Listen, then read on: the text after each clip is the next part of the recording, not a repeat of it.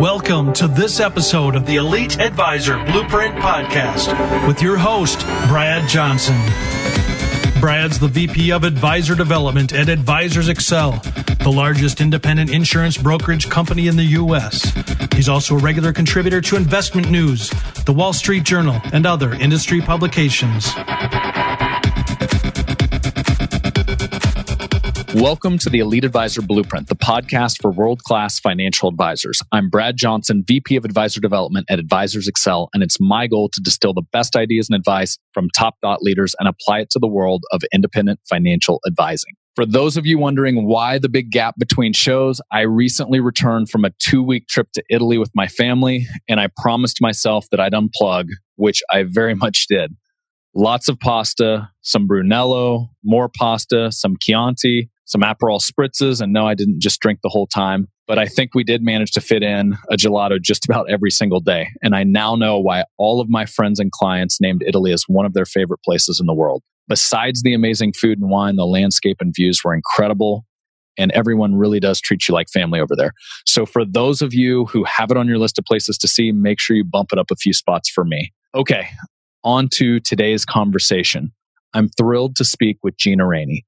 As the leader of AE Coach at Advisors Excel, Gina specializes in total practice management, where she set out to help advisors bridge the gap between the process-driven brains of their employees and the quick start entrepreneurial mentality many independent advisors operate by. Over the last decade, she's helped offices struggling with high turnover and lack of structure become high-performing organizations. She's empowered advisors to learn how to better utilize their time and revolutionize their practice, which has led them to grow like few others in this industry. Gina's fingerprints are literally all over Advisors Excel's top performing practices, and there's a reason for that. Today, she makes a long overdue appearance on the podcast to talk about how she helps implement organizational change that leads to massive returns. Here are just a few highlights of what we get into. First, Gina explains her philosophy when working with a brand new office. She focuses on 2 primary principles. 1, how an advisor spends their time is what ultimately determines their success. But 2, the team is what determines their freedom. Next, she takes us through a framework of how she helped an advisory firm address their operations issues and skyrocket from capturing $8 million in new assets per year to over $200 million just 5 years later. From there, Gina shares stories of key hires that took advisor practices to levels they didn't think were possible, and the signs that indicate when you're ready to hire, even if it may seem like a risky move. We then talk about why conditioning employees to be reactive hurts so many businesses, and how you can empower your team by making sure your support staff is one step ahead of you. Then Gina shares the rules to her favorite game, Let's Pretend to Be Your Client for the Day, and what this game can tell you about how your prospects and clients experience your firm and why viewing your practice through their eyes can make all the difference. Next, we dive into what Gina believes needs to happen in weekly team meetings, as well as when to hold them and why advisors are often not the best to lead them. Finally, Gina shares her favorite success story from her years of coaching and the life-changing transformation advisors go through when they focus on what really matters. Okay, before we get to the show, this may be the biggest give yet for you Blueprint listeners. Gina is sharing her AE Coach video series, which consists of 19 videos. Yes, I said 19. They cover topics like her weekly team meeting framework, how to be your client for the day, how to structure a 12-month marketing plan, the ideal weekly calendar for an advisor, the blueprint for a clearly defined sales process, and a ton more. I've seen online courses that were half as good as this, selling for a few $1,000s. So make sure to take advantage of Gina's gift and go access it for free at bradleyjohnson.com/51. That's 51. As always, show notes that include links to all the resources, books mentioned, people discussed are available there as well. And one last thing before we get to the show, I have a very special surprise coming up for all of you on the next episode. Since starting this podcast, I've literally been bombarded with emails, phone calls, tweets, Facebook messages with questions on how to start a podcast as a financial advisor. And the good news is I've been working on a behind the scenes project for all of you that have asked, and its official rollout will be via the next episode.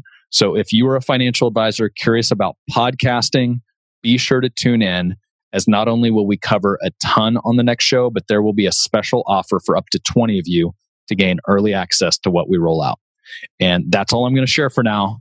You'll have to tune in to see what I've been up to next. So that's it. As always, thanks for listening. And without further delay, my conversation with Gina Rainey. Welcome to this episode of the Elite Advisor Blueprint podcast. I have special guest Gina Rainey here with us today. Welcome to the show, Gina. Thank you, Mr. Brad. This has been long overdue. I mean, we go back a decade plus on this business when I like to think we still both look very young. So yeah, I haven't aged a bit. I think you're actually going backwards. Got a little bit of Benjamin Button going on. Well, so technically we were talking before we went live here, Gina, and you like to describe what you do as total practice management. So for those advisors tuning in here, can you explain what that means and what you've really been up to the last decade or so with all of the offices that you've consulted? Sure. So in my early 20s, I worked for an independent financial advisor. And probably about a year into it, I mean, we had probably hired and fired, I think, 10 people within a 12-month period. But he was really, really good at selling and building relationships, but he was not good at anything else in the business. So I knew within that first year of working for him, I was going to create a company that bridged the gap between the process-driven brain of the employees and the entrepreneur brain of the advisor.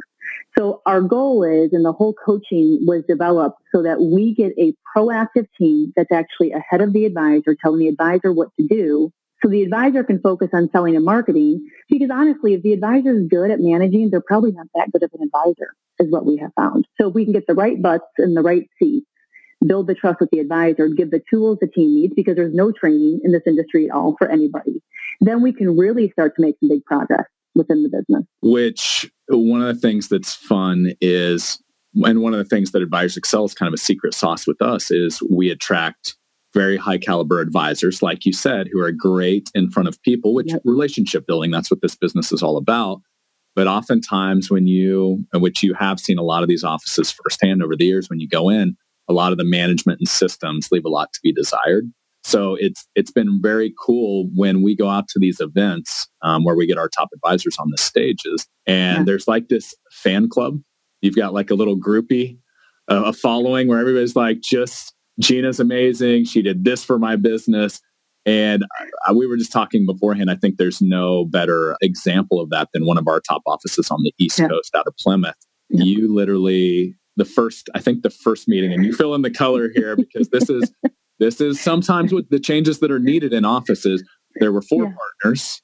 Yeah. By the time you left, there were 3 partners, I think, after the first meeting. Yes. Yes. And what did the rest of the staffing look like? Do you remember? It's been a while. Oh, yeah. I will never forget this office and these guys. So their team looked like they had a guy who was working out of a basement somewhere, who was doing the appointment setting and the data tracking. But they really had no data to do the data tracking to know if he was doing his job. We had another lady on the team who was really hard to communicate with. There was a big barrier there. And then there was the girl who cried all the time on the team.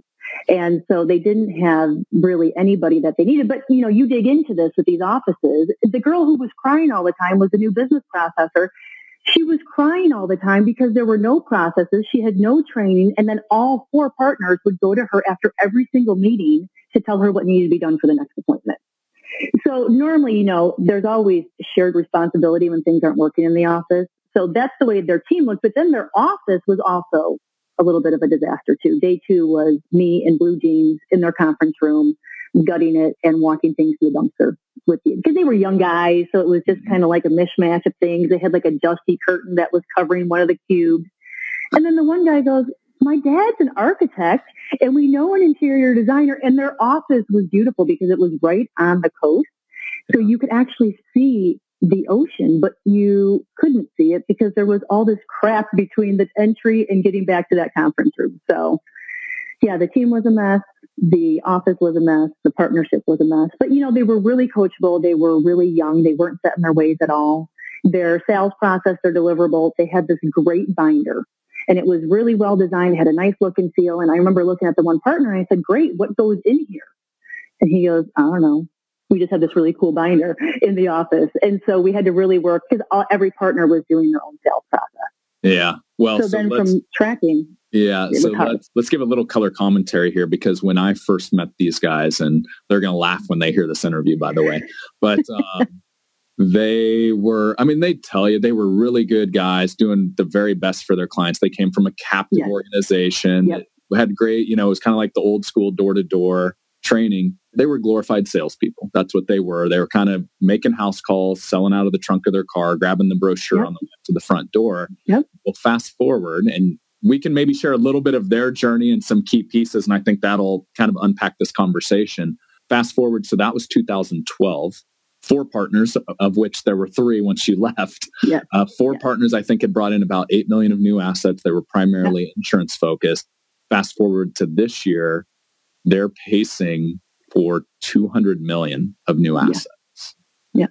And a lot of that was some key hires. I think their team's north of 20 people now that you helped them put into place. So do you want to share maybe, because I think as I was trying, there's so much knowledge that I could pull out of you in this conversation. That's the challenge. This could be a 4-hour podcast.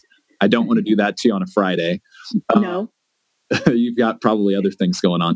But maybe if we could paint a picture of what is the journey you often see with offices that are great people, maybe have a little bit of good marketing going, but what is like that next step to get them to more of a systematized office that then, that slowly transitions to those individuals as a CEO versus salespeople? Yeah, the one thing I always tell every office when I start working with them is there's 2 key factors. And the first one is how the advisor spends their time. The second one is the team. So how the advisor spends their time determines their success, but their team determines their freedom. So I literally just this week had a phone call with an advisor, and we went around and around. And when I'm coaching, I'm always like, listen, it's your business, so it's your decision. Ultimately, you do what you think is best. But this advisor was trying to tell me that it was a good use of his time to do the annuity reallocation and quarterly check-in calls with all 250 of his clients. And that led to, well, how many referrals are you getting per year? And he said, well, about 10. And I said, okay, just because your calendar is full and you're busy doesn't mean you're using it to the best of your ability. And then he went on to tell me, well, I don't really have any A+ or A clients. They're almost all C clients. So my point to him was, well, why are you spending your time trying to duplicate not ideal clients? But he said, nope. This is, it's really important to me. So at that point you say, okay, because sometimes in the coaching, you just have to say, okay, it's your business. But then normally the advisors will come around once you plant those seeds. So really getting the advisor hyper-focused on how they're spending their time. It should not be in emails or watching webinars on revenue days. It's good for Mondays and Fridays, not so good on revenue days. They should really be working on their case prep when they're not in appointments, or calling A+ clients, or working on marketing. So time is a big one for the advisor. And then the second part to that is their team. Their team is so key. And that was a big one for SHP. I went in there and we got a lot of stuff done, but those guys realized very quickly that they were not going to be able to manage that long term. So they did 2 key hires, one for marketing and one for operations. And I hear nothing but rave reviews about those 2 people in that office. And from all the other advisors who go out there and visit them, they literally changed that organization and they changed the lives of the advisors. Yeah. So let's hit on, there's a couple things you hit there that I want to dig in on. Let's rewind a little bit, because here's what's interesting. Over the last decade or so, you've consulted a lot of offices, and you've had some stories like what we just shared, where an office like literally unrecognizable today, doing 200 million of new assets to when you first worked with them on the front end doing 8 million. You've got these other offices that you work with that they were the $8 million guys, and they're still the $8 million guys today. Hence the second conversation you kind of shared there of the use of their time. What are the key factors when you sit down with an office the first time where you're like, they get it, they're going to revolutionize their business, versus the ones who don't? Honestly, the ones who are not going to revolutionize their business don't work with me long term. They pretty much fall out, because I'm interested in results. Now, what I learned very early on from a consulting and coaching perspective, I used to go into the office or get on the phone and say, okay, we're going to implement all 12 of these modules. Come hell or high water, we're doing these 12 things. But in short order, I realized my definition of success is not the advisor's definition of success. So there are plenty of offices My offices don't normally say, 8 million to 8 million. They just don't. But if their definition of success is to go from 8 million to 12 million, which is a big deal to some offices, then I'll get them to that $12 million mark. But the reality of it is, if they don't want to work, they're not going to work with me, because there is accountability, because the implementation and the accountability is what changes the office. There's a whole lot of shelf help out there, and the advisors are the easiest people to sell. They go to these trainings, they come back, they're all jazzed up, they disrupt the team, they disrupt the workflow. We had one office who went to Chris Hobart's journey. They came home from Chris Hobart's journey and they said, we are changing the name of our company. We are moving offices. We're changing broker dealers and we're changing database. And I'm like, no. Pause. So we kind of have the extremes, those who are set in their ways or those that want to go, all the way. And that's a challenge for people who come to Advisors Excel too, is they want to do everything all at once and you can't eat the elephant in one bite. So it's piece by piece and determining those such benchmarks for success and for growth. What are the mindsets of those that you see have tremendous growth? I mean, to me, I'm interested in your viewpoint. I see my viewpoint when I talk with someone the first time. I'm like, oh, they're going to be a superstar. I have those conversations. I'm like, wow, they're going to grow like crazy. What are some characteristics or mindsets you see of those that you're like, they're going to go from 20 to 40 to 60 million of new assets, or from 500,000 of revenue to $1 million of revenue, or whatever those goals may be? The first one is that they're humble, is that they don't come in with this big ego and throwing it around and saying, well, it's very rare I find somebody at Advisors Excel who has that ego, which is what I think makes Advisors Excel so special, is that everybody always knows that they can do better. Everybody realizes that. And even Joel Johnson, is that I know I can do better. I know that I can learn more. So I think being humble is the first one. And the second one is that they're coachable. Because the reality of it is if what you're doing is working for you, then I don't need to work with you. I mean, some people I've worked with and they'll call and they just want me to tell them, yeah, you're doing everything right. You're still on the right track. But the people who aren't coachable, then there's no point to coach them. Very true. Very true. I think that is so interesting, humble, because you're spot on. And a lot of times what we see when offices join Advisors Excel, it's a humbling experience in the first place because they were number one revenue guy at their old shop or number one producer at their old shop. And all of a sudden, like, oh, I'm like number 101 now. Yeah. But that's hard. Yeah. But the ones I see that here are the ones where they're like, oh my gosh, I thought I was playing in the majors, but hindsight, I was playing maybe double or triple A ball, and now I'm in the majors, and now this actually drives and motivates me because I see what I can do. Yep. And it's cool how that mindset can shift. Yeah, we had the one group that I coached, and they're a very unique group because they're very strict with their time and how they spend their time. They were extremely humble, extremely coachable. They came over to us. Their old IMO had the courage to call them 6 months later and say, oh, we thought you were going to grow, and it doesn't look like you've grown that much since you moved to Advisors Excel. And they busted out this list that said, here's everything that we've implemented, everything that we're working on, and what we still have to accomplish. And when all these things are done, we'll see you at the bottom, meaning they're going to leave those people behind. And they're in our top 3 officers now. That's so, and that's the other thing too, is that, you sometimes when people come to Advisors Excel, it's because every advisor wants instant gratification. Well, I want to do this like a seminar and get this result. The reality of it is when we're kind of excavating a business is that it takes, 6 months sometimes just of staying stable to kind of get everything unearthed, especially if we have issues with team or cultural issues that we have to dive into. There sometimes can even be a little bit of a dip, but then you are prepared for scalability and growth. Yeah. And that's scary too. Well, and I mean, the truth is a lot of very high performing offices, when you really dive in, they've got a lot of work to do on the team side, on the culture side. You were saying earlier before we went live, and maybe even mentioned a bit of this, here's what advisors are really good at. Like good advisors are really good at. Here's what they're not very good at. Can you kind of just share some of that insight?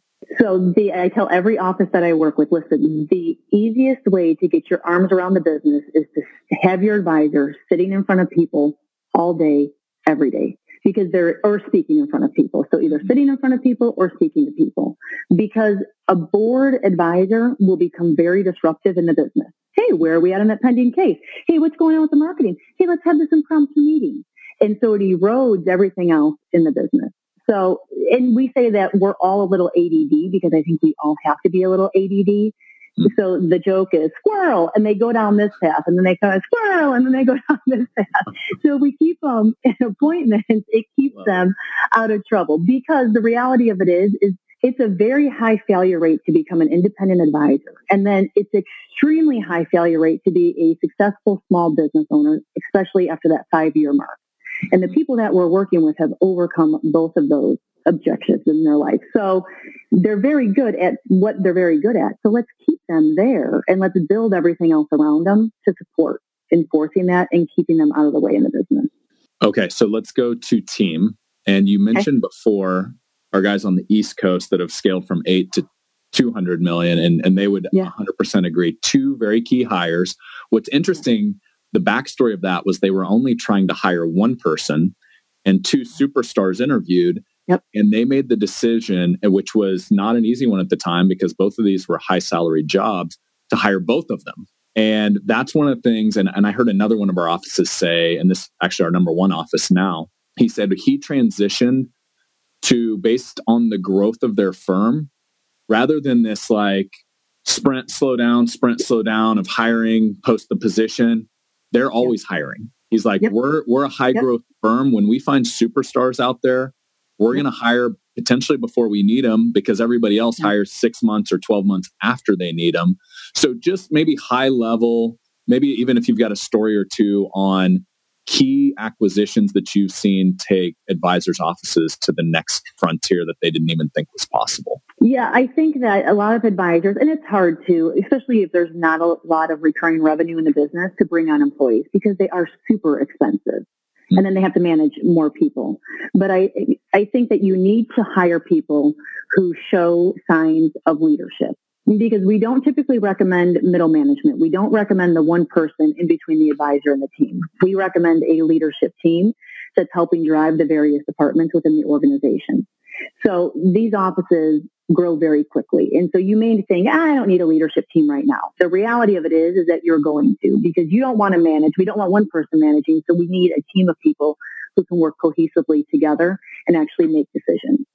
So I think that you sometimes want to overhire from a skill set if you know you're on the verge of that next breakthrough, because you will grow into that person. And I tell most of my offices too, listen, if you're overstaffed, and I know the office is well enough to make this determination, but if you're slightly overstaffed, I don't ever worry about that, because you're going to grow right into that person. Because like you were saying, is they wait until the wagon wheels have busted off and the wagon has come to a screeching halt going down the hill, where if we get it when the wheels are just shaking a little bit, then we have that person on board. Because I tell people it's 2 months to hire somebody.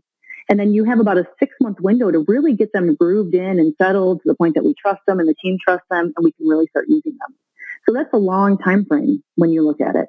Yeah. And everybody, I think, has heard the term slow to hire, quick to fire. In our industry, it's typically the exact opposite, where they hire very quickly because they're 6 months late. And then what happens is, going back to, I see this framework of, or this philosophy, they see staffing as an expense. And so they're like, what's the least I can spend to fill this position? Once again, 6 months or 12 months late because I'm hurrying now. Instead of an investment in the team to where, hey, superstars, A+ players, guess what? They already have a job. And they're already on another team and they're probably happy. And so if you're going to headhunt them, you've got to pay above grade 10%, 15% to get the superstars. So maybe share, and don't give out any identities here, because this share like maybe kind of a office that's done this very poorly, where they kind of they don't spend enough on their staff and what that's led to, versus the ones that have paid above market value, hired superstars, and what's that done, if you've got maybe an example or 2 of that. Yeah, I mean, the reality of it is that good people are never out of work. And like you said, they're not out there. They're happy. They're probably being taken care of. And I think 3-4 years ago, they could hire cheap because people were looking for work. And last year and this year, the marketplace has really shifted. And now it's an employee marketplace, not an employer marketplace. So you have to be willing to pay. We say, listen, if you're looking for someone in a leadership role, some of those people are going to require 60 or 75,000, depending on where you're at in the country. That's just the going rate. So some stories for you. And I've told this one 100 times, so you have probably heard it. But literally, I had an advisor who hired a girl from the car wash because she had a nice smile. And she comes into work and does not know how to turn on a computer, doesn't know how to use Microsoft Word, and then calls me, and he's really frustrated with her because she doesn't have the skill set. Now, I say, listen, we can't teach attitude, we can teach the skill, but they have to have some basic functionality before we can even, teach them additional skills on top of it. The other hire is the spouse. That's always a really popular hire because, no one says, hey, when I grow up, I'm going to be a financial advisor. Right. Almost everyone has fallen into this industry, including you and I. It just kind of happens. We fell into this. So they hire the girl from the car wash, or they hire their spouse, or they hire their kids. And I'm not saying that it can't work, because some people get upset when I bring this up about having a spouse in the business, but it's hard. And it takes a lot of work and a lot of discipline to make that relationship, because otherwise, I had a young couple and they were working together and they had a young family at home. And I looked at them and I said, so what you guys are telling me is that your pillow talk at home is about the business. And they both started to laugh because it just consumes the business. So I think the rule has to be, if we're working together in the business, when our feet hit the driveway, we're done talking about business. The reality of it is most of us can't do that. Yeah. So I think hiring the spouse is always challenging. It can work, but it is challenging. But, the office we were talking about earlier, where they did hire those two key people, or the other offices that always have a posting open, because the reality of it is it's very hard to find rock stars. So when you do find them, hire them, especially if you're a growth office. If you're a lifestyle office, then probably not the best piece of advice, but most everybody that we're working with is a growth office. And even if you're a lifestyle office, it could be you want the freedom of time. And so that person can give you that freedom of time. Yeah, I heard it. I think it was Darren Hardy in a mastermind. I think he was actually quoting Steve Jobs, if I remember right. But basically his comment is A players are always free. And if you look at them as an investment in your business, yes, you have to pay them well. Yeah. But the work they do is like 5 times, 10 times the output of like an average employee. Right. So his philosophy was they're always free because they just exponentially increase the output of your firm. Have you found that to be true? Yeah, because what advisors typically don't realize is I tell the advisor, listen, you only have so much mental real estate in your head. And as you have employee issues, or we have issues with clients that our employees can't resolve, all these little stakes and flags start to end up on that real estate. And before you know it, we have this much space dedicated to actually selling and closing business and helping people. So when you hire that person, you get so much more bandwidth and freedom within your business that's almost invaluable to most offices. They just don't realize that mental real estate is pretty pricey. Yeah. So let's throw this one out, because I don't know how many times I've heard this over the last decade on that topic.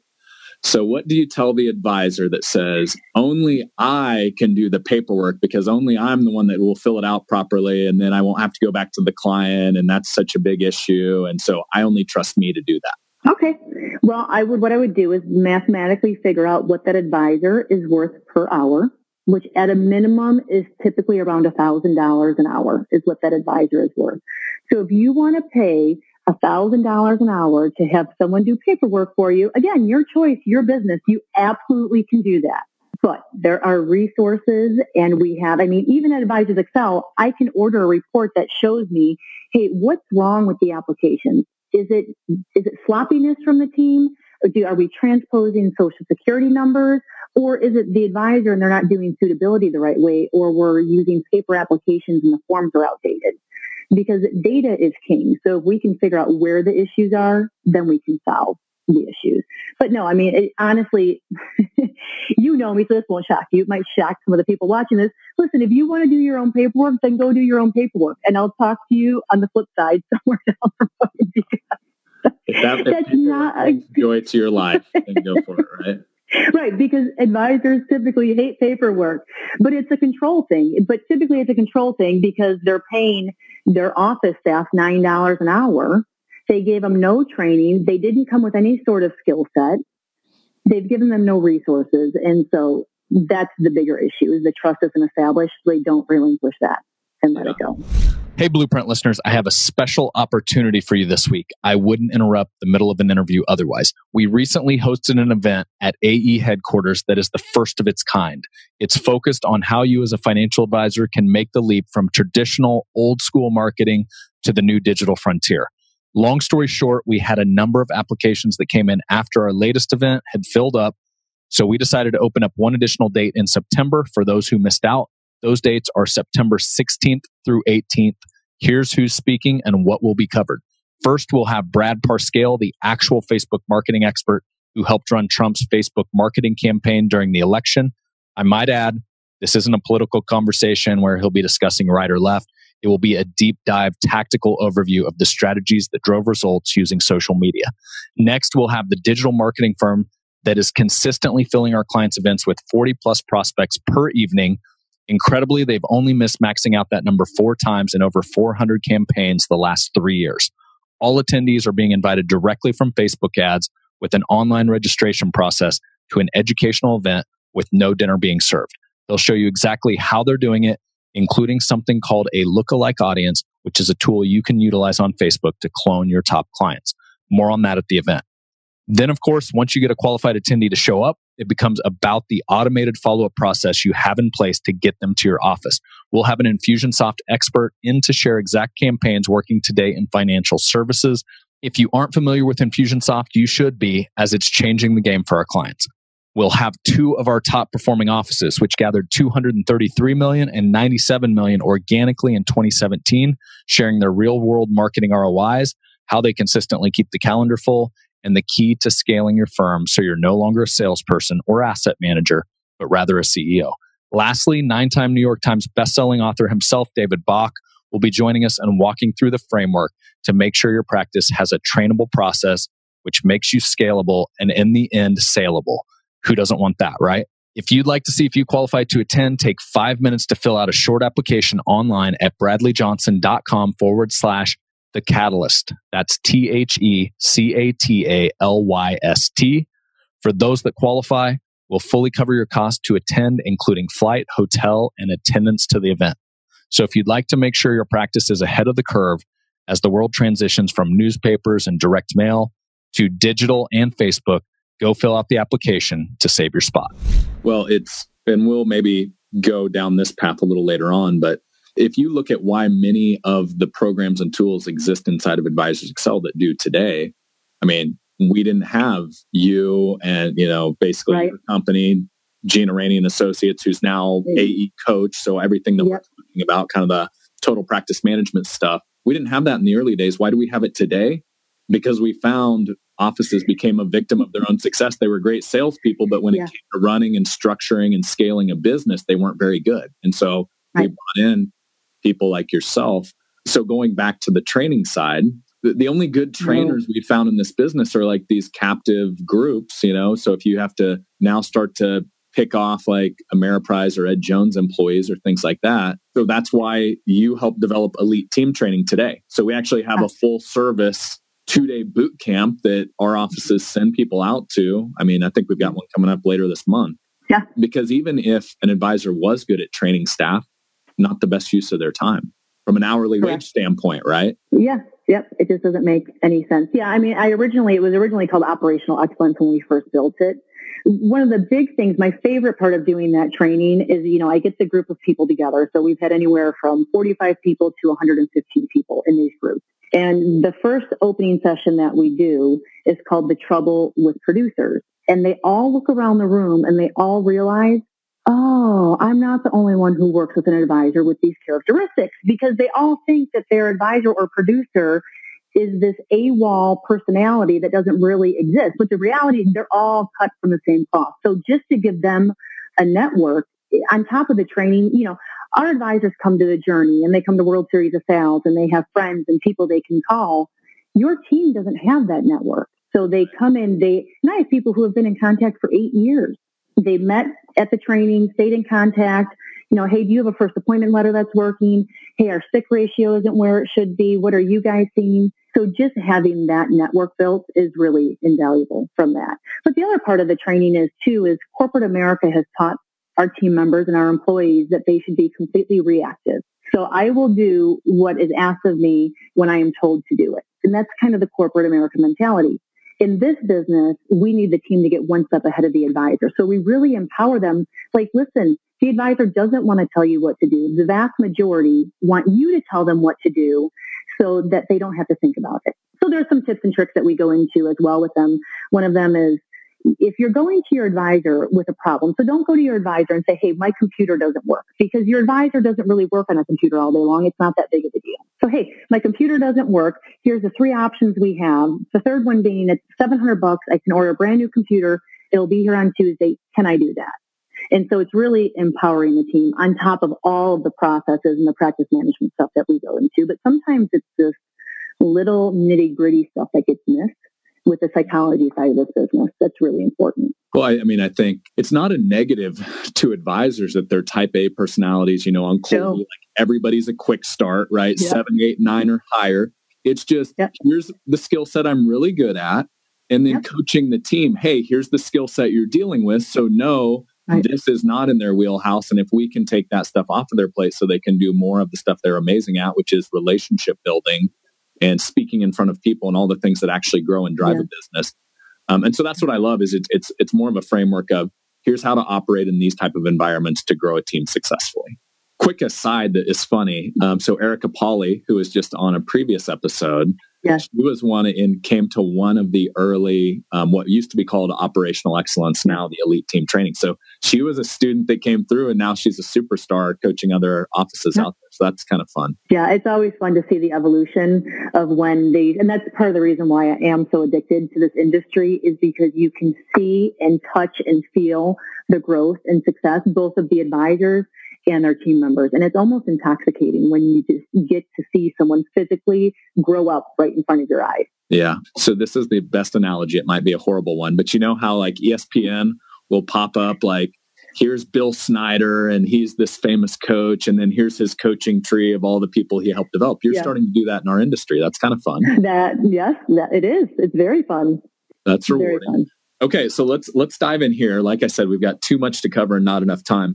I love your concept of a little game you play as you visit offices called Let's Pretend to Be the Client for the Day. Oh, Can you dive into what that means and maybe some fun stories that go along with that? Oh, so it was funny. On that note, I actually had an advisor call my team the other day.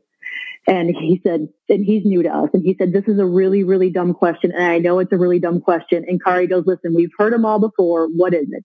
He goes, I just need to make sure that I'm not supposed to buy a couch for my lobby. I'm supposed to buy chairs with arms. Is that right?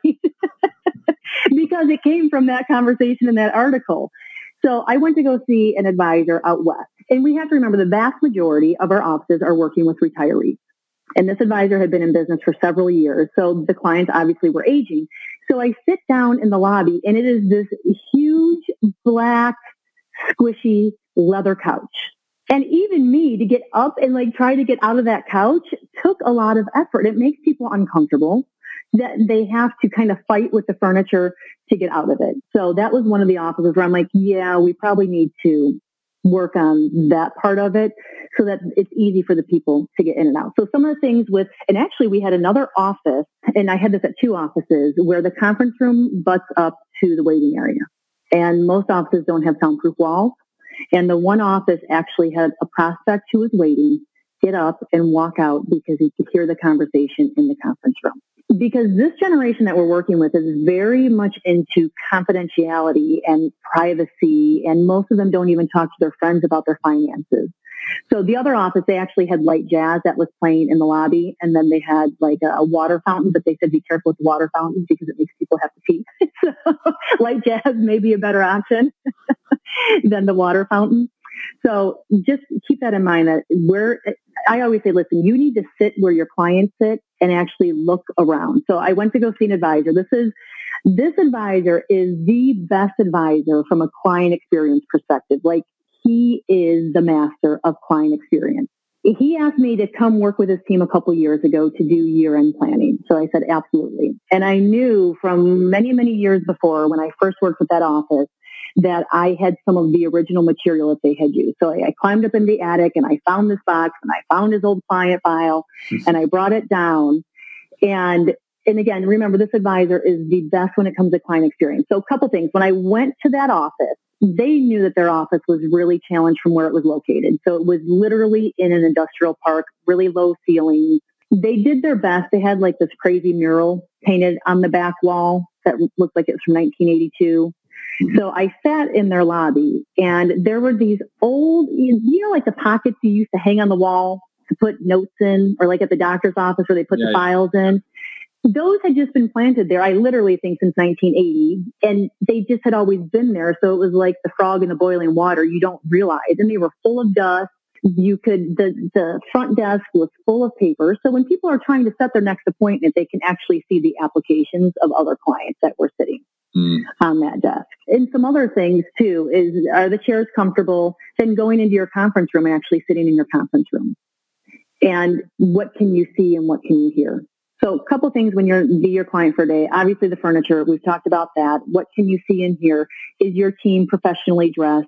Is the confidential information of your client stored away so that people can't see it? And probably most important is most advisors are complete slobs in their office, meaning in their own physical office space. So when I go to see an advisor, typically the team will pull me aside and they'll be like, hey, listen, it really was such a mess yesterday. I took a picture so you could see what it really looks like.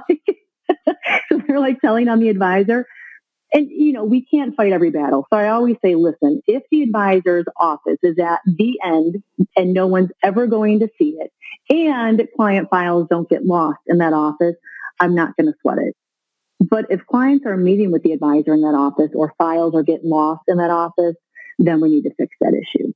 So, and then the other thing I was going to tell you about the client experience too, that advisor who had that office with the dusty wall pockets and the stacked up front desk, the reason I went up into the attic and I got that folder is his team didn't realize how far that office had come because it was a fairly new team. And by the time they walked in and started working with that advisor, everything looked great and it felt great and the deliverables were amazing. And I got permission from him to show this to the team. His first appointment folder was a green Mead folder from like Walgreens. And the appointment confirmation was an inkjet label that was like cockeyed on the green Mead folder. They would handwrite in. And then when you open the folder up, it was all these black and white inserts on really, crappy paper.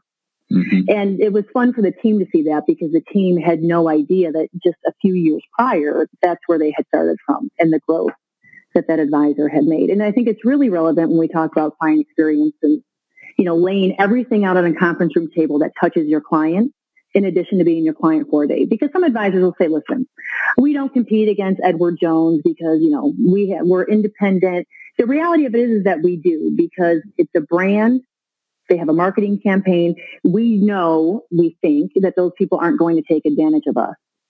Our clients that we're working with, they don't really know us. We're not a national brand. So everything that your clients touch and feel from your first appointment folder to the chairs, to the conference room, all of that builds into the trust equation, which is something that we are having constantly to overcome as independent advisors. Yeah, so much there. Thank you for sharing that. So you did remind me. I love that you went back, and I know this is another thing that you recommend in your weekly team meetings is kind of a positive focus, starting the week with a positive focus. So I want you to go into that in a second. But what I think as going back to advisors, type A personalities, entrepreneurs, rarely do entrepreneurs take the time to slow down and reflect. And granted, I'm the same way. I'm wired. I'm always like, here's the next thing in front of me. Here, I did this. Okay, now it's on to the next thing. And I think sometimes a tip that advisors need to take is slow down for their team, not for them, for their team. Right. Look over their shoulder. Here's how far we've come. Yep. And Dan Sullivan shared something that I love. There's this 10X mentality of, I did $1 million of revenue this year. What would the business have to look like to 10X that or do 10 million? Right. So that's looking forward. But another thing he does with his team is he says, now I'll take the million, divide it by 10. And when our company revenue was at 100,000, what did that firm look like? Who was on the team? And like that little exercise of going back and looking at, wow, this is what our marketing material used to look like. Look how horrible this was. How did we close any clients or bring any clients on board? So are there other practices you see, just really good leadership skills to do things like that with their team and just really empower them and get them excited, just along those lines? It's rare to find. I always tell the advisor, you have to stop and celebrate, like you're saying, for your team's sake. One of a big mistake that an advisor can make is they set their goal. So we're going to do, 20 million or 40 million.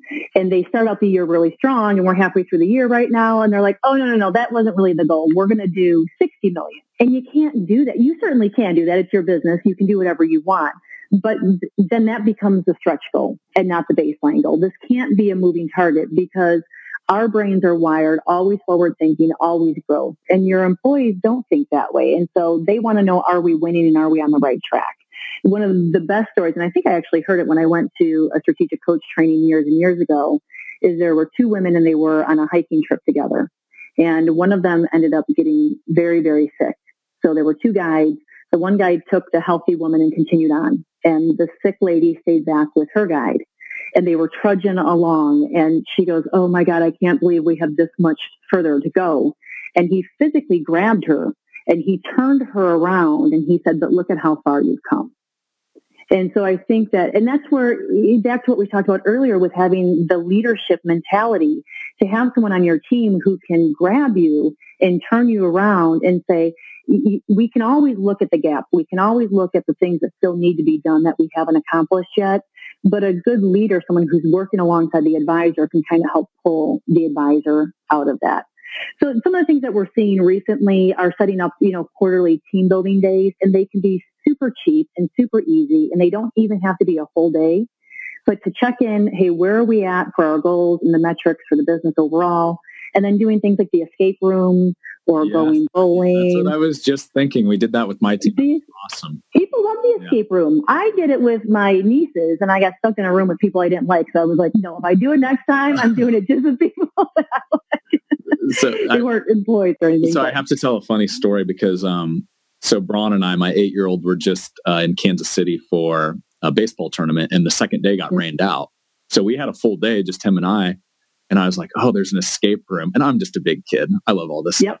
Yep, me too. And I'm like, oh, there's an escape room down the road. So we show up, and the way this one was set up is they've got 2 concepts, but each of the concepts, they have 2 rooms. So you can actually race someone, right? So you can have 2 separate teams in the same rooms, like competing against each other. Yeah. And so anyway, this one could hold 8 or something. And so they threw us in with this group of like retirees. They were celebrating like a 60th birthday or something. And like the lady kind of makes a big deal that set it up. She's like, oh no, this is just our group. We don't want this guy and his kid. Right. and the guy that's running it is like, well, normally we recommend at least groups of 4 or whatever. So Braun and I go in the other room and I'm like, we're going to beat them. And so we challenge accepted. Played a few. So you kind of figure out some of the strategies along the way. Yeah. And we get out and we bust out like right at the 60 minutes. And they're still in there for another 5 minutes. And then Braun's like, let's give them high fives when they walk out. And so it was, complete like, oh, I love that. Speaking of squirrels, I'm like going off track here, but those things are so fun. Nope. Give us a challenge and the challenge will be accepted. If there's any competition, it's on. It's on. So positive focus.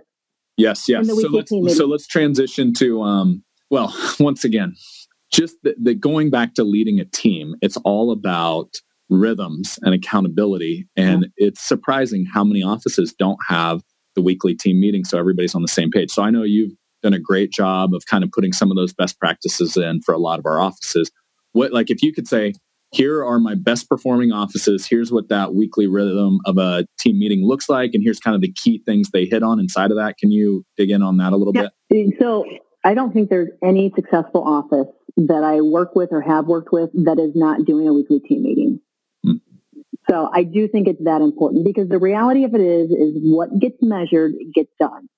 And the weekly team meeting is all of the data and the performance for all the key areas in the business. And the advisor, so there's some rules when you do my weekly team meeting. One of the main rules is that the advisor is not running the meeting because it's the squirrel in the escape room and down the rabbit hole we go. So someone else on the team needs to make sure that they're running the meeting. We call it the mayor of the meeting. So we're starting on time, stopping on time. More importantly, we're staying on track. So some of the things that are really important that we look for in the weekly team meeting. So each team member is presenting their department or their data. They're creating their tool. They're doing their reporting. It gets engagement instead of just sitting there and death by meeting. So you start with positive focus, 5 minutes, and go around the table. One thing positive that happened last week, it gets the cobwebs out of everyone's head, gets everybody a little bit engaged. It allows the advisor to stay connected with the team because the advisors do care about their team. They just have a hard time making that connection when there's so many other pressures in the office. I'll never forget, I was at an office and we did a positive focus, and the one team member goes, well, my husband got a job. And the advisor goes, oh, I didn't know he was changing jobs. She goes, yeah, he got laid off 2 years ago. But those are the things that impact performance of an employee that I had another office, total sidebar, my turn to have a squirrel now. Right, go for it. But the advisor, and it was still is a very high level producer, had a key employee and ran all of the new business and service. And for some reason, the performance just went off the cliff.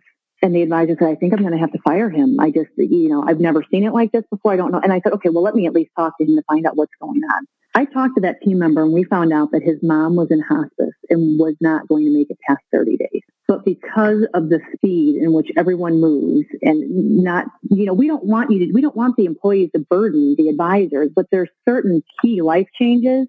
Mm-hmm. If they feel comfortable, we can support them and put support around them from a work perspective to at least take that pressure off of them. So the positive focus just helps build that bond. One of the other things that's really fun with the positive focus, and I tell this to all the offices, is listen, if you have an employee or you have a new employee and we do positive focus and that person says week after week, I don't have anything positive to add, that person will not make it in this industry. Because this is a really hard industry. And if you cannot find one positive thing that happened either in your life or at work, your glass is half empty and the advisors just do not thrive with that personality. So far, I'm batting 100 on that one, that the employees who can't come up with a positive thing are not long-term employees. So most offices either love or hate the positive focus. Either it takes a half hour, which is way too long, or no one likes to do it. So we try to really limit that. The mayor makes sure we're 5 minutes or less on that. From there, in your weekly team meeting, you should be looking at where are we at for production versus where are we supposed to be. So what is the benchmark?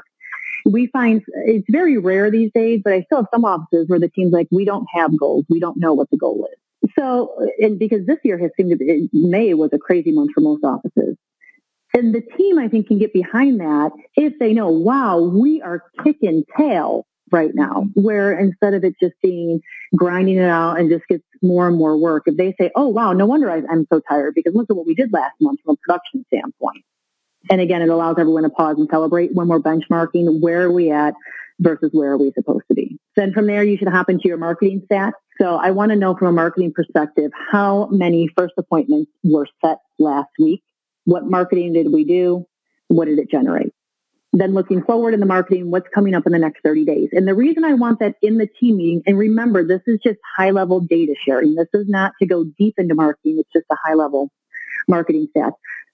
Some people think that our new business and service teams don't have an impact on referrals or first appointments. And I believe that is very incorrect. Because if we're talking to someone who's in pending business right now, who's an A+ client, and we have a client event coming up, to be personally invited by that new business person has a significant impact. So the other thing, if you're doing an e-newsletter or a newsletter, you probably should read it if you're the advisor, because most of them are not reading it. And then the clients come in and talk about it, and the advisor doesn't have any idea what was in that e-newsletter or the newsletter. So going over, okay, here's what's happening in the next 30 days in marketing allows everyone to be aware of, okay, here's what we have going on so that the operations team is aware and they can start to build momentum with the people they're talking to as well, from a servicing or new business perspective. From there, I like to go into what I call calendar reviews. So this is going over the calendar from last week. And there's a couple different ways you can slice and dice this. If you're a smaller office, it's a lot easier.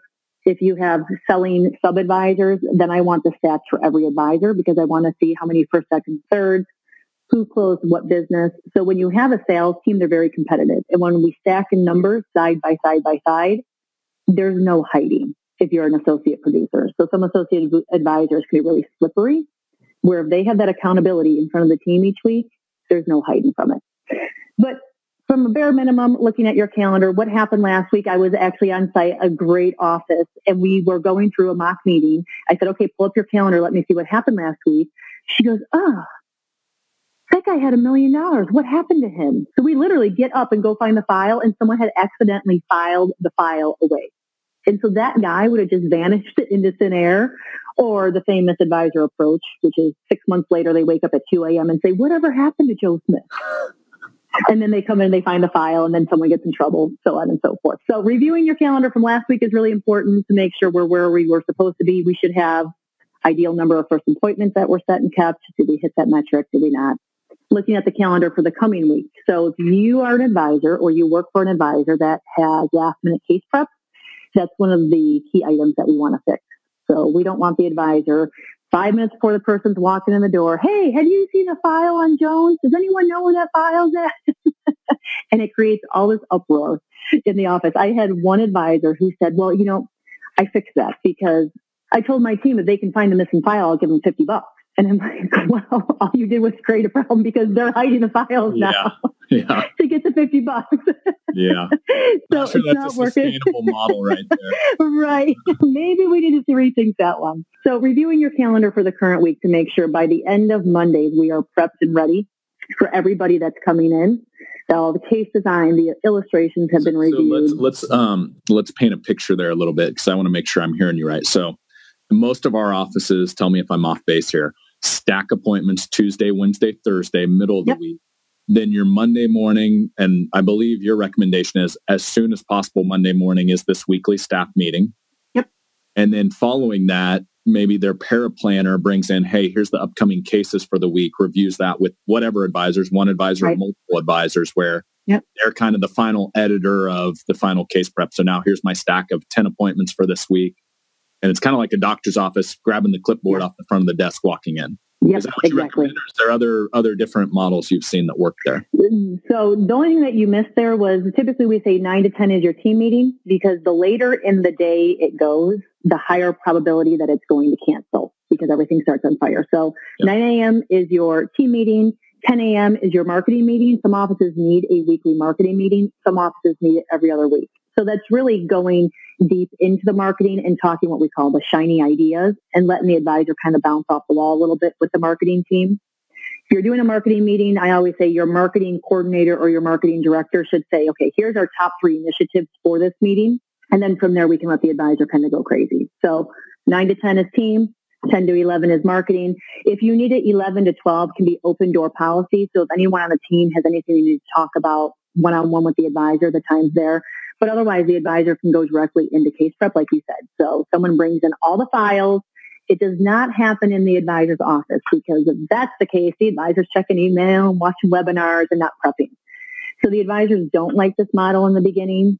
But once we get them into the case prep consistently in a time block, they say to me, I don't know how I ran my business without this. Because what's always ironic to me is that the advisors hate case prep and case design. It is absolutely 100% where you make your money in this industry. So why do we treat that activity like it is a red? You can generate all the leads in the world and you can have the best tick ratio up to the first appointment. If you're in there doing a song and dance because you're not ready to close and you're not telling people what to do, what a waste of time and energy and money. So advisors don't like it, but I'm telling you, it's a game changer because the closing ratio goes up because they're clear and concise. They know exactly what they're doing when they walk in that meeting. Then on top of it, when we go to app, we don't have outdated forms or missing information because new business had time to get everything pulled together and get ready for those meetings for the coming week. So it does really just help streamline. So then they stay in case prep until they're done on Monday from a time blocking perspective. So whole nother aside, but if anyone's listening in and has not built out their process, their proprietary, their client deliverable. That's a whole nother conversation, right? Yes. But the office that went scaled from 8 million to 200 million, one of the key factors there is they have a proprietary process, 5 steps built on the CFP standard. For lack of a better term, the movie The Founder is one of my favorite analogies. So the story of McDonald's.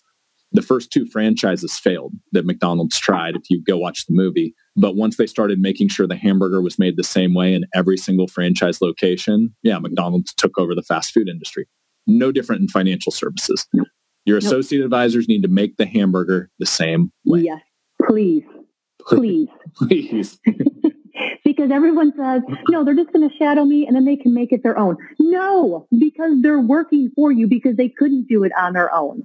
Yeah. And an associate advisor is one of the most expensive things you have on your team because it's gone up. It used to be about $800 to get someone to walk in the front door to practice.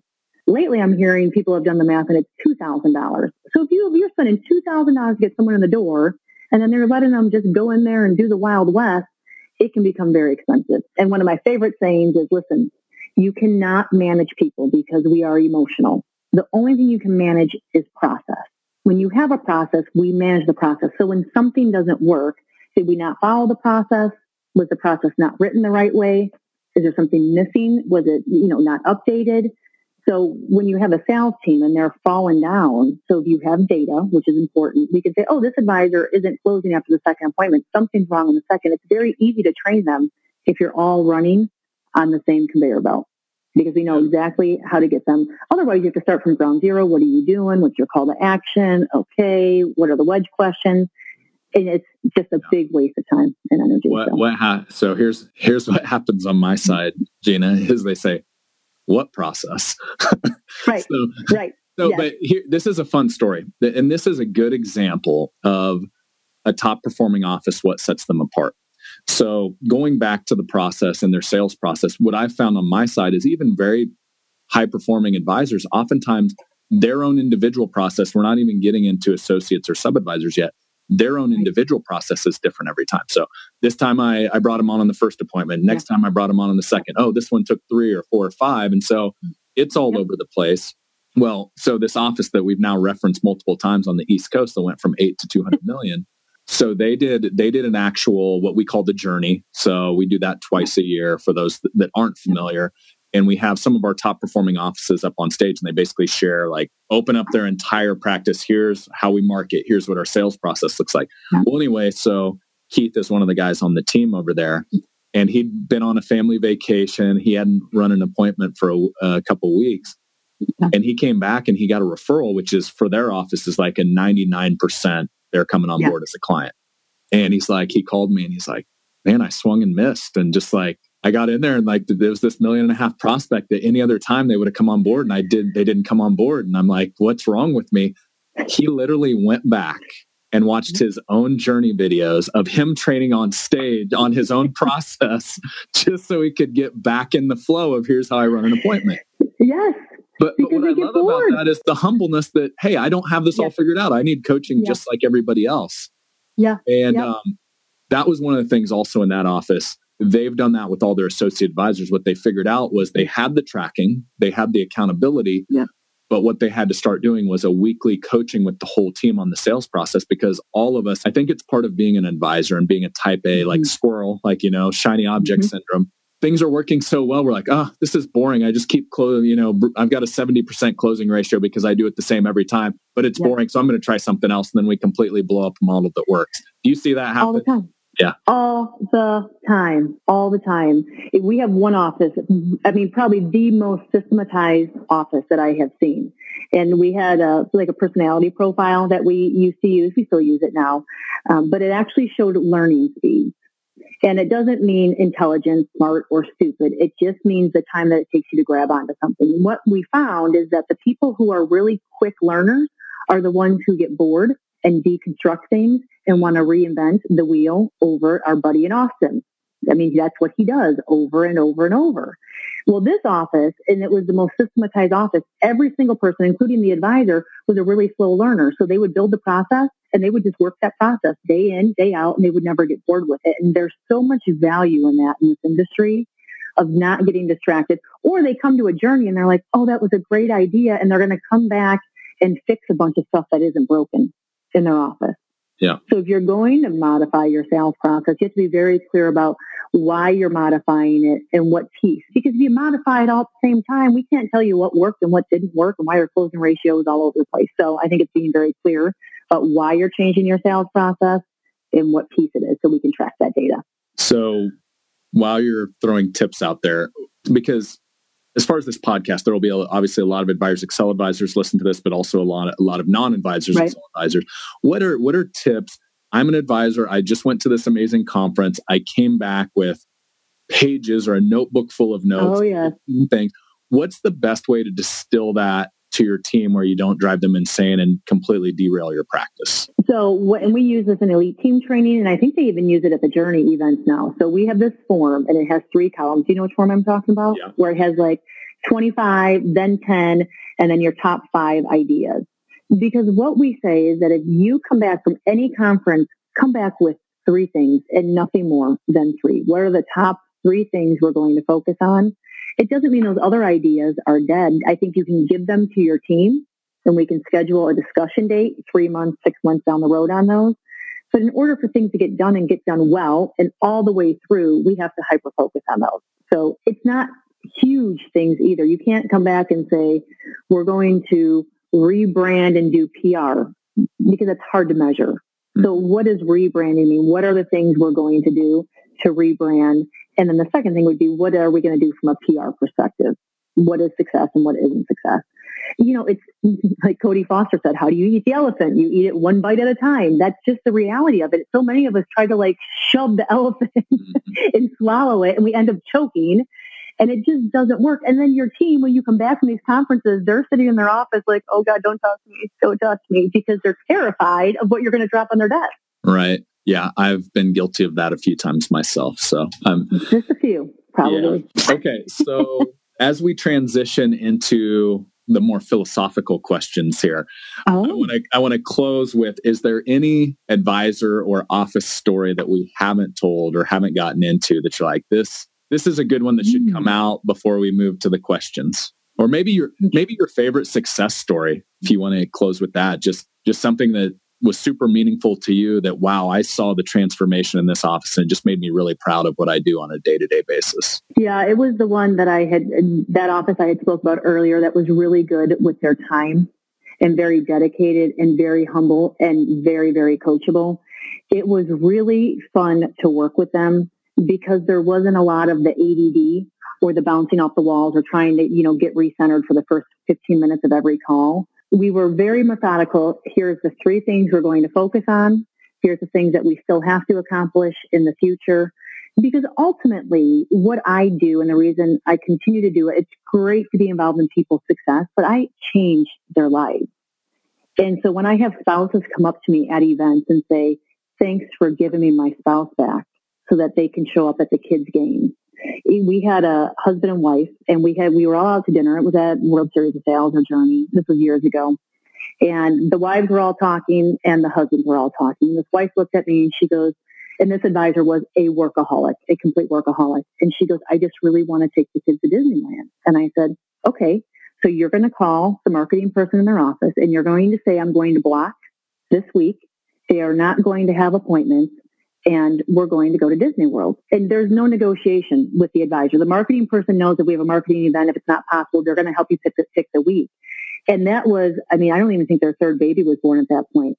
It has become an annual thing for that family that they go to Disney World now, because I finally gave her the courage to just go do it. Your spouse and your family is part of this whole deal as well. I had one advisor, I talked to him yesterday or the day before, and he's been with us for about a year, and we doubled his production. So we took him from 10 to 20 in his first year, and the wheels on the wagon are shaking pretty dang hard at this point. And he has, I think the child at home is probably 10 or 11. And the advisor said, what's waking me up at 2:00 in the morning is I'm going to Yellowstone with my child and my wife, and I have all these appointments coming in. He has another advisor in the office, and I don't know if I'm going to make it to Yellowstone. And I said, you're making it to Yellowstone. Because I don't care if you lose $1 million sale, you're never getting that time back with your child. You're just not. And the generation that we work with too, the retirees, if you say, listen, my 10-year-old's been planning this trip to Yellowstone for 3 years. I have to do this. Those people understand that it's when the advisor tries to be shady or spin it or just be honest and tell the truth. But I think Steve Holland said it best. Your kids are just visitors passing through. And I think so many of our young advisors lose sight of the importance of family and how quick it's gone before the kids grow up and get out of the house. So that's been something interesting. And the guys on the East Coast that we've been talking about, that was one of the things too, is I don't want to do evening appointments. And I said, then stop doing evening appointments. That's all there is to it. Yeah. So I think when you can impact not just the business, but this business impacts all the other areas in the life, I think it's just so cool to see that transformation happen. That is like the coolest part of this job. Yeah. And that, yeah. So a couple thoughts there. First off, we all tell you this, but I just want to tell you, you're awesome. because I have just seen exactly that from, I'm coaching on my side. You're doing a lot of coaching on your side, but I've seen not just, hey, it's great. There's more money in the bank account, but the stuff that really matters is those moments and those memories with kids that you're never going to get back. Nope. I feel very fortunate because at the age of 27, I was working with 55, 60, 65-year-olds that when we had our first child, they're like, this time goes by so fast. Don't take it for granted. Be present, be at the games, be home for dinner, just all of that, right? Yeah. And so I've had it wired in, like we call it putting the big rocks on our family calendar, right? Yeah. So the trips come first and then everything else fits around that. But like going back to the advisor that had the Yellowstone trip, I think advisors, you're in it and it's hard to see it when you're in it. But going back to you just sharing, like, be transparent, be real with your clients. Like, you've got the best excuse in the world if you've got a family at home. Hey, my rule is I don't see appointments after 5. I've dedicated that time to my family because that's really important that I'm a great husband and a great dad. And guess what? If your client pushes back at that, you don't want them anyway. Exactly. It's not an ideal client. Yes. But even like the Yellowstone, like if you with that advisor, imagine if you like built it up and did an out of office and said, hey, I'm going to have to move these appointments this week because this is a trip and we're going to send some pictures along the way. I mean, you could make that actually something that his clients admired him more after the trip. So it impacts referability because I've said this over and over again. No one is ever going to go out and tell their friends, hey, I just bought the best annuity. Hey, I just got the best investment model. If you can make yourself a human and give them a reason to talk about you. So if you are going to Yellowstone and you are sharing those pictures in your newsletter or on your social media that your clients can see, it gives them a reason to talk about you and it makes you a real person. And it does show that you're rooted in the community and you're rooted in your family, which helps with that national brand that we're competing against all the time as well. Yeah, we have offices that actually use that to their advantage. Hey, we're very small. We're boutique. We're a family practice, high-end wealth management. And who doesn't want to be part of a small boutique family-owned practice, right? One other thing, just because you brought it up, you mentioned it, but just to drive it home, the number one thing you recommend throwing it in a newsletter to make sure it gets read. Gossip. So it's always the gossip. I always tell people, listen, most of the time when you're sending a newsletter, they've already met with you. They know what you do from an advice perspective.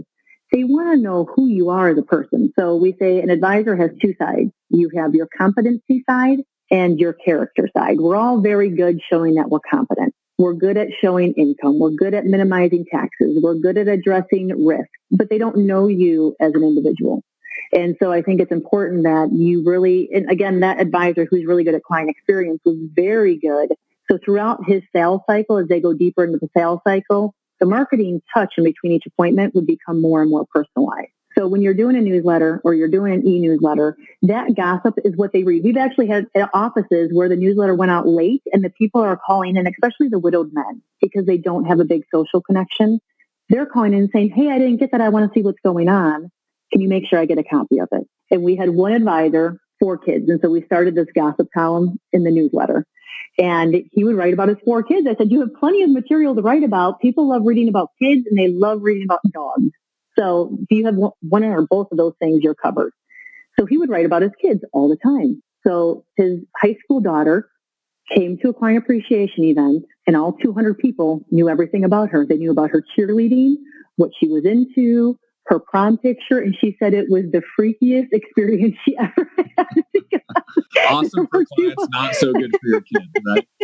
Exactly. The 18-year-old was like, who are these people? Why do they know? So that does, again, give them a reason to talk about it. It does make you human. And it makes your client events not so awkward because if they don't know you as a person, hey, what do you think about the stock market? No one wants to talk about that. So if they know you, it makes it easier for conversation. Okay, you ready to knock out a couple philosophical questions? I guess so, Brad, man. Let's get to it. Let's do it. I want to hear, this one will be fun. If you could go back and give your 20-year-old self some advice, what would it be? Don't be afraid. Just go. I think all of us have so much self-doubt, or what are people going to think? Or I know when I started the business, and I did it. So I can normally push through fear, but I just think if people were not afraid and would just go do it, what you can experience is so far greater than what you're going to experience having fear in your life. Yeah, spot on. I mean, from my side, it's awesome to see, because even when you started, where you started to your knowledge base now and where you've grown to, it's amazing. It's because, I mean, if you wouldn't have thrown yourself into those offices, maybe even before you were ready, you're not acquiring that knowledge that you have today. Yep, so exactly. Getting uncomfortable. Yeah, I was afraid of public speaking. My first speaking engagement, that operational excellence, I will never be able to wear those suits again, because I had literally lost 15 pounds before. I was up at 2:00 in the morning. I was in panic mode for 6 months, but you just got to push through it. I'll never forget, one advisor looked at me: if you can speak well and you can speak publicly, you will make more money than you know what to do with, because people are afraid. And if you can get over that, then you got it. And so I had a speech coach. I did the Toastmasters. And so you just find the resources to get your butt up there. Make it happen. Yeah. Just have somebody push you out on stage for the first one, right? Yeah, Cody was really good at that. Hey, can you get up there and talk about this? Well, that was the early days of Advisors Excel. We're just like, hey, she's really good. And then the next thing you know, you're on stage the next week. There was not really any prep time. It was right. Yeah. He would do it to me the same day. Hey, can you go up there later this afternoon? I'm like, oh God, but you do it. Okay, so this is a fun one. Let me make sure I ask this right. What would you like to be considered absurd 25 years from now? Or another way to put that, you're looking back 25 years from now and you're like, I can't believe they used to do that. Oh, that's a loaded question. Doesn't have to be business related, can be anything. So something that I'm going to look back on and say, wow, that's really absurd. 25 years from now, people used to do this. Vaping? I don't vape. I'm just saying, in 25 years from now, we're going to be like, what's that? I think for me, looking back, my passion, I love what I do. And I love working with financial advisors, but an equal love in my life is riding my bike. I love to ride my bike. And so sometimes I find myself in this conflict of work versus biking, and how do you fit it all in? And I think it's just making time for the things that you love. It was funny. End of 2017, we were home, and there was a wonderful couple staying with us for a couple of weeks, but personally, I just didn't connect with them. And so I made the decision at the end of 2017, I am no longer spending time or investing in people that I don't want to. I'm only going to invest my time, which is very limited, in people that I choose to, people that are going to challenge me, people that are going to make me better, and just drawing the line. And you get a whole lot more time when that happens. Mm-hmm. Instead of being polite, stop saying, yes, you can come stay at our house for 2 weeks. No, you can't. Sorry. Go get a hotel. Go somewhere else. Because we've had people at our house nonstop for a year or so. That's what I love about you, though, and I think that's what a lot of advisors truly love about you, is you're not the type of person that tells people what they want to hear. I mean, no. A good coach gives direct, real feedback. And what's cool is to hear that you took that to your own life too, and just like, hey, there's 1 hour people, there's 1 day people, there's 1 people. And if you're not a 1 week person, sorry, you're not hanging at my house. Yep. Exactly. Choose your time, both business and personal. I want to make sure I got your answer there. So 25 years from now, what would be absurd is hanging out with people that don't bring value to my life. Is that where you're going with that? Yep. Cool. And not making more time to get on my bike. Because honestly, doing that stuff, whatever feeds your soul, feeds your business, right? So if every time I get out, and like I'm biking across Missouri in a week, so I'll come back from that totally charged up, ready to get back into it. And a lot of business owners, we get caught in the business becomes your life. And it has to be when you're starting out. But at this point, almost all of us are so, we're at a point where we can start to determine, I'm going to spend my time equally on what feeds my soul, which ultimately feeds my business. So yeah, being absurd is. Are you rolling through Topeka on that bike ride? Are you just rolling up to the elite training on your bike? Or what are we just rolling on in. No, it is Missouri. It's Route 66. No Topeka. Cool. Last year I did elite team training And then I left for that same bike trip the day after. Awesome. Well, good luck on that. Oh, yeah. All right. 2 more questions, and then I will let you get on to your Friday. When you hear the word success, who's the first person you think of and why? I shouldn't say this because it's going to be a total ego boost. I shouldn't say it. But when you ask me just immediately off the cuff, it's Joel Johnson. Just because I think he has been so disciplined in the way he's built his business. It hasn't been easy. He's had some ups and some downs in it. He's a lot like me where he's very black and white about things. Like, no, this isn't working. The data doesn't lie. We're making a decision. We're going a different direction. He's very decisive and he's very invested in developing himself from a business CEO perspective and not just as a financial advisor. So that's my first initial response to that, which we just made his head a little bit bigger now, but what are you going to do? Hey, and I think he listens to this podcast. So, he does. Here's what's cool about Joel. So I was just in Dallas, and what's cool about him, he's a growth mindset guy. He came to us as, I'm a great producer, but I'd say just above average. And fast forward today, I think he's on pace north of 300 million, his firm. But what's cool is he's also running a mastermind of our other top advisors where he's pouring into them. And so it's just this abundance mindset where everybody's getting better. Yeah. So it's very cool to see the growth that he's had since he's been here and how he's now impacting other offices by opening up and sharing too. So, yeah, I mean, he's a good example of what you said before. An advisors excel advisor. They're humble enough to take coaching, right? Yep. And then they do the work to basically put the ideas into practice. So got to implement, guys. Yep. Did you have anything else to share there? I mean, I felt like there was more behind the guy. No, that's it. Because that's really it. Like you have to implement, period, end of story. Implement something. Don't talk about it. And have somebody on your team, the implementer, right? Yes. Have somebody riding shotgun. So when you come up with the cool idea, they actually put it into action. Yes. And you give them time to put it into action before you give them your next new idea and the next and the next and the next. Okay. What is the one piece of advice that you can share with the audience that's led to your success to this point? Work ethic has been the key to my success. I was raised by a single mom, 4 kids. So when my parents divorced, she had a 3, 5, 7, and 9-year-old. We lived in Chicago. We had no heat in our house. It was one of the coldest winters on record in Chicago when that happened. She had no college education, so we moved to college with her. Well, she got her bachelor's degree, and by the time I was 22, she had 2 masters. So as a kid growing up, she did social work in the inner city of Chicago in a car that had no air conditioning. She was going into the projects to do social work. On Wednesday nights, she worked at the women's abuse shelter, and on the weekends, she worked at a home that helped handicapped people. And so you got to work. You got to show up. You got to work. Like Rory Vaden says, success is rented and the rent is due every single day. You got to put in the work. It doesn't just happen. And you got to keep showing up day after day after day. And you have to do something you love. Because if you don't love it, that becomes a really tall order to fulfill on a daily basis. Yeah. I have to meet your mom. She sounds amazing. My mom is about 5 feet tall, no hair, or she has hair, just not a lot of it. Short hair, no makeup, and very introverted. So complete polar opposite. But she is just this little mighty badass. Got all 4 kids. Successful. Has she ever seen you speak or coach? No. My family's still like, what do you do again? Mine too. That's cool. They know that I'm paying for college for the nieces and the nephews, so they know that much. They know that part is working, but no, none of my family has ever seen. Huh. Well, maybe that's on the bucket list because I bet she would be very proud to see the work you do and I don't just say this because you're on the podcast. I say this because it's the truth. You have been instrumental. One of the biggest driving forces behind a ton of you go down our top 100 client list, mm-hmm. Your fingerprints are on just about every single one of those practices. Mm-hmm. So Gina, I appreciate it. Thank you. You're awesome. This conversation was long overdue. So yeah. It's always fun to be here. Thanks for having me. You're an advisor that I've worked with or an advisor that I'm going to work with.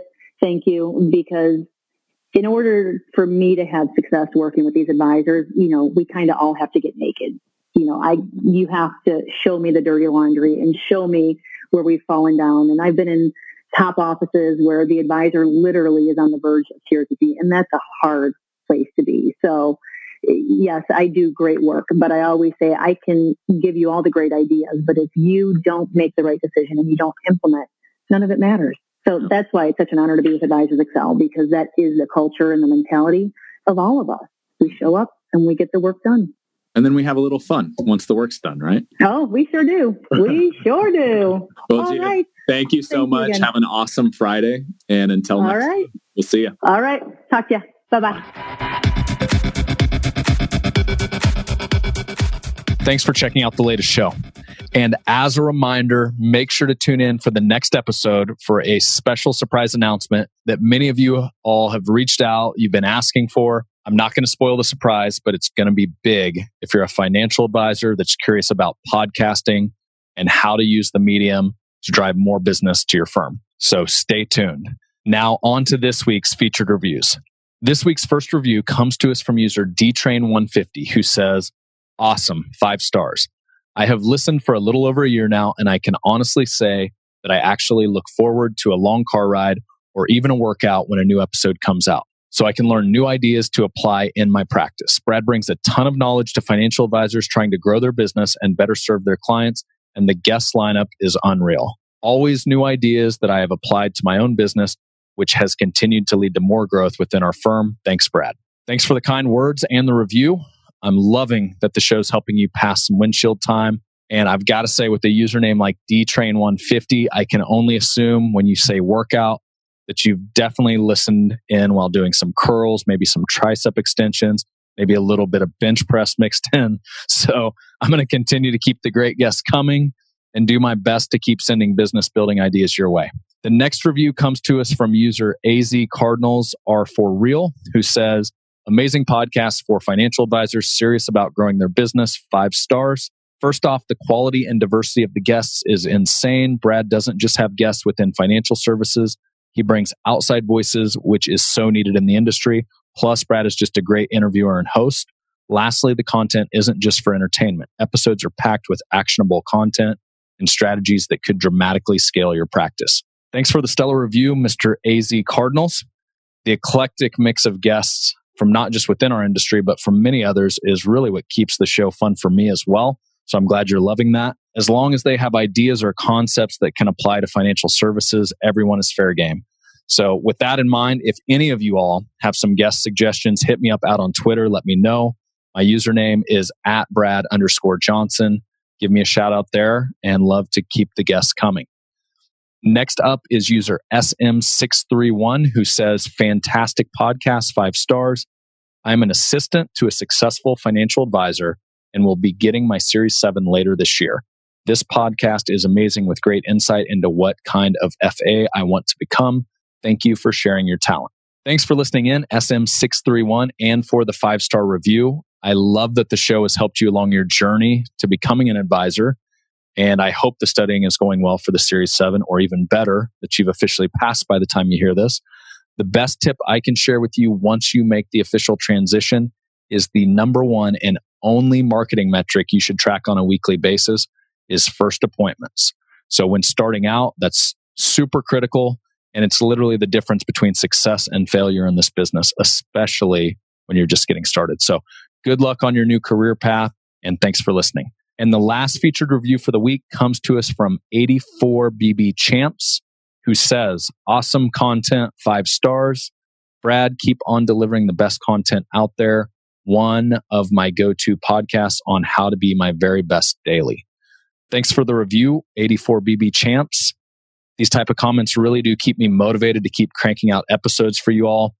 And it's been incredible to connect with more and more of you who continue to apply for the one-on-one coaching sessions through the website. So thanks for reaching out and connecting those of you that have.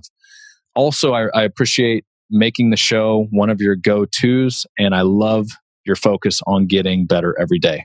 So as we wrap the show, thanks again for those of you who have taken the time to write a quick review. I love reading each and every one.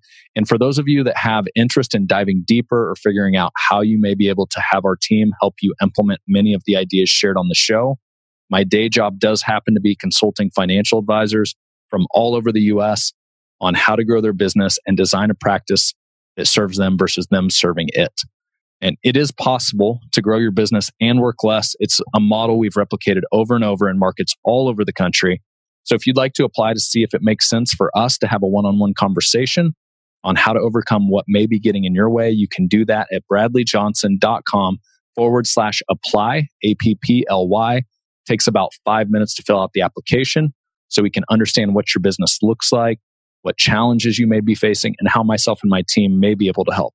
Taking the first step is as simple as applying at bradleyjohnson.com/apply. So that's all for this week. Thanks for listening, and I will catch you all on the next show. Thanks for listening to this episode of the Elite Advisor Blueprint. For access to show notes, transcripts, and exclusive content from our show's guests, visit bradleyjohnson.com. And before you go, I've got a quick favor to ask. If you're liking the podcast, you can help support the show by leaving your rating and review on iTunes. Not only do we read every single comment, but this will help the show rank and get discovered by new listeners. It really does help. Thanks again for joining, and be sure to tune in next week for another episode. The information and opinions contained herein are provided by third parties and have been obtained from sources believed to be reliable, but accuracy and completeness cannot be guaranteed by Advisors Excel. The guest speaker is not affiliated with or sponsored by Advisors Excel, for financial professional use only, not to be used with the general public or in a sales situation.